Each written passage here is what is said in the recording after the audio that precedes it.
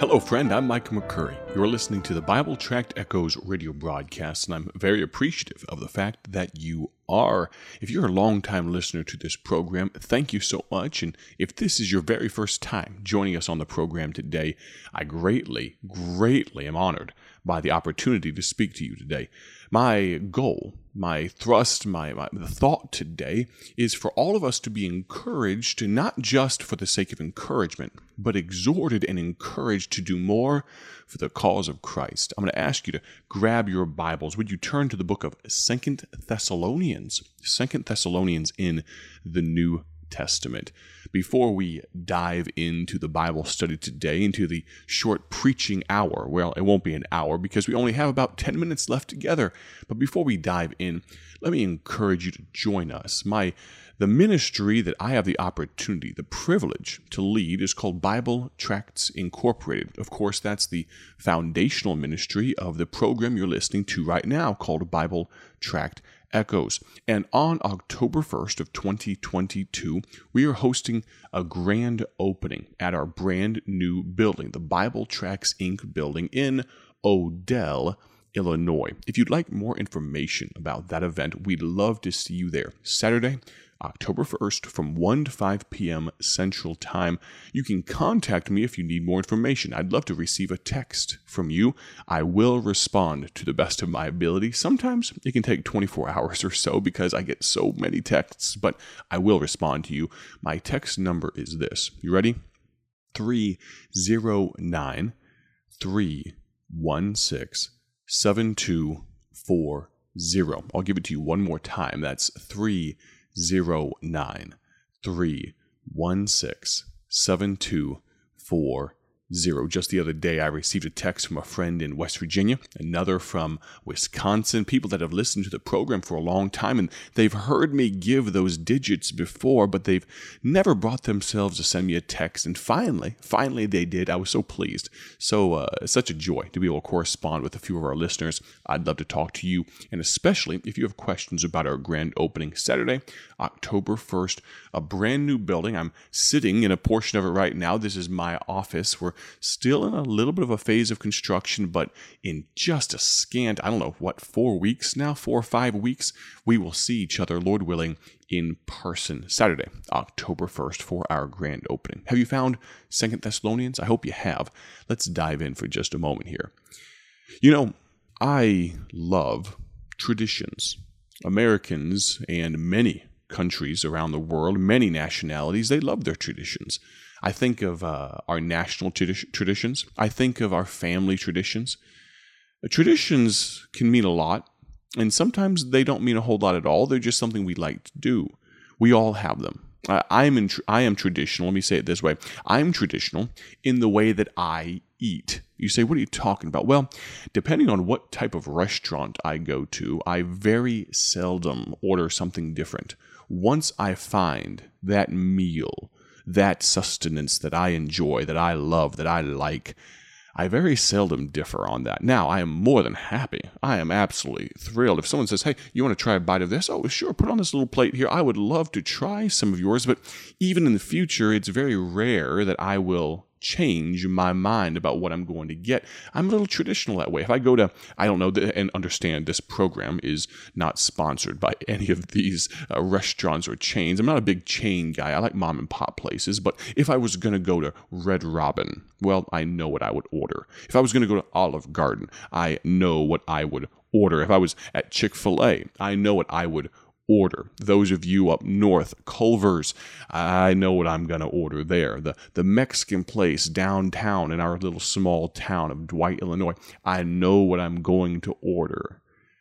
Our churches, they have traditions too, don't they? Sometimes there's senior saints activities. I remember in Akron, Ohio, when I was an associate pastor some years ago now, our senior saints, at least once a year, we would always go to Cracker Barrel. And oh, by the way, when we went to Cracker Barrel, I knew what I was going to order. Traditional that way, right? Our country has traditions. Think of what? The 4th of July. Of course, President's Day, Thanksgiving, Memorial Day, all of these things. But our world has traditions. Much of the world celebrates a New Year celebration, even if some of them differ about when the New Year starts. Many countries have that. Our families. Probably just about 90-something% of all the families under the sound of my voice right now, you have traditions. Maybe one of your traditions is you open the Christmas presents on Christmas Eve. Or maybe you just open one present on Christmas Eve. I don't know if that's heresy or not. I think our family, normally, we open about one present on Christmas Eve, and then we open the rest on Christmas Day. Got to give the kids something to look forward to, right?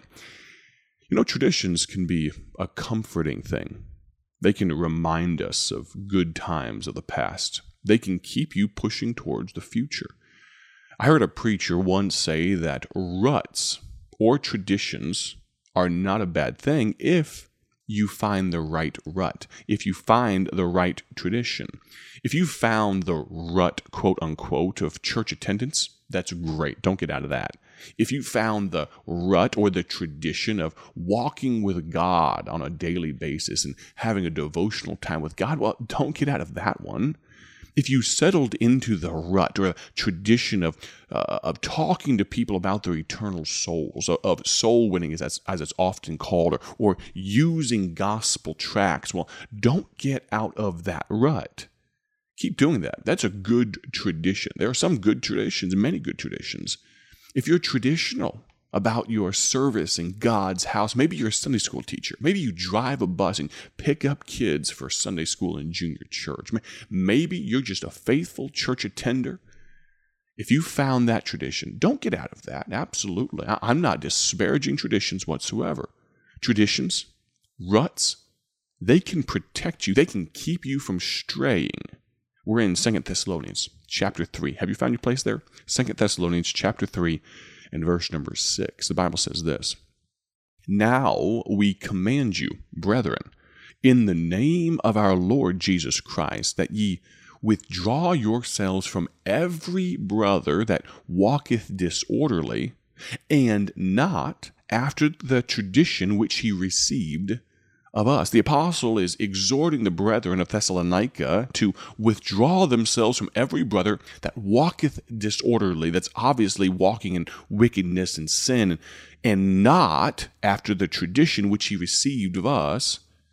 But realize this, that here in 2 Thessalonians chapter 3 and verse 6, of the 11 or so times the word tradition is used in the Bible, this is the only one that has a positive connotation. Now, again, please understand, I am not disparaging or denigrating traditions, but we're going to look at for just a moment here. Let's look at some of the other items where it talks about traditions in a less than positive light, because traditions can sometimes cause you to be unthinking in how you do things. On my drive from my house to the Bible Tracts Inc. building, our new building. Now, it used to be, before we moved geographically, that we drove from Dwight, Illinois. That's where I live. That's where my home church is. That's where my family is at. We drove 1 hour each way down to Bloomington, Illinois, 55 minutes or so, 55 miles, really more like, unless you were driving real fast, it was really 60 minutes on the dot, just about. Drove down there and drove home just about every day. Now, that drive became, for about 2 years, tradition. We could drive it in our sleep. There was no thought required. I've only been here at our new building for, we've been operating out of here for now, 3 months, 4 months now. But the 10-minute drive that we now have, praise the Lord, it's only 10 minutes. But that 10-minute drive has become, in a very short period of time, a little bit, not of a drudgery, because I'm very much enjoying 10 minutes instead of an hour, but I don't really think about it anymore. I couldn't quite do it blindfolded, but at the same time, if you required me to tell you verbatim right now every move I make to get from my house to the Bible Tracts Inc. building, I could probably do it. But while I'm doing it, I'm not really thinking about that. I can think about all sorts of other things because it's become a little bit of a rut, a little bit of a tradition, a little bit unthinking. I've talked for a few moments about tradition. What does the Bible, in 10 out of 11 places, say about tradition?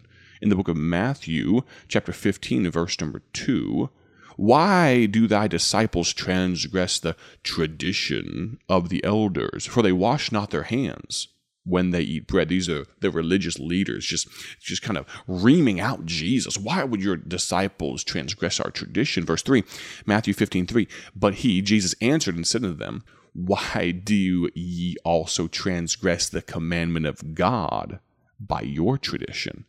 And then in verse number 6, and honor not his father or his mother, he shall be free. Thus ye have made the commandment of God of none effect by your tradition. Basically, in this repartee, in this back and forth, Jesus points out to the religious leaders, whether they understood or accepted it or not, their tradition was killing the opportunity for a real relationship with their God. It was all about religion and tradition. The book of Mark, chapter 7 and verse number 3, for the Pharisees and all the Jews, except they wash their hands oft, eat not, holding the tradition of the elders. And then this is the same kind of occurrence in the book of Mark, verse 7 of Mark 7, Mark 7, verse 8. For laying aside the command of God, Jesus said, ye hold the tradition of men. As opposed to what? They hold the tradition of men as opposed to what? God's way. Mark chapter 7 and verse number 9 says this, and he said unto them, full well ye reject the commandment of God, that ye may keep your own tradition. Now, there are good aspects of tradition, but when you place your tradition above a relationship with God, then we most certainly run into trouble. Colossians 2 verse 8, 1 Peter 1:18, all of these point out the dangers of tradition. I believe tradition can be great. I'm not approaching the subject today and this week with the intent of tearing down tradition, but I believe the Bible has a very simple question for us this week. 1 Corinthians chapter 16, verse 15, I beseech you, brethren, ye know the house of Stephanas, that it is the first fruits of Achaia, and that they have addicted themselves to the ministry of the saints. My question today is very simple. Are you a traditionalist or are you addicted? Is it your service to God? Is it tradition or is it addiction? We're going to talk about this more and share with you a brand new gospel tract that's coming into print very soon. You're going to want to hear all about this. My prayer is that you have a great day for His glory. Thank you so much for listening. Join us all this week as we talk about tradition versus addiction. Have a great day. God bless. Thank you for joining us today for Bible Tract Echoes, a ministry of Bible Tracts Incorporated. If you would like to receive a free sample booklet of all of our tracts, you can contact us by calling 309-828-6888. That's 309-828-6888. Our mailing address is P.O. Box 130, Dwight, Illinois 60420. A faster way to contact us is to go to our website at BibleTractsInc.org. That's BibleTractsInc.org. There you will find more information about our ministry and details on how you can support Bible Tracts Incorporated. Thanks for listening, and may the Lord richly bless you as you serve Him.